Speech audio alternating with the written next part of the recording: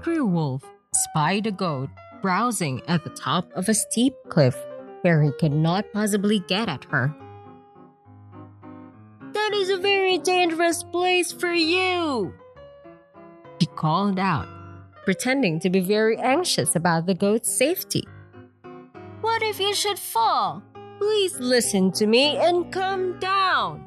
Here you can get all you want of the finest, tenderest grass in the country." The goat looked over the edge of the cliff. "How very, very anxious you are about me," she said. "And how generous you are with your grass. But I know you. It's your own appetite you're thinking of, not mine." An invitation prompted by selfishness is not to be accepted.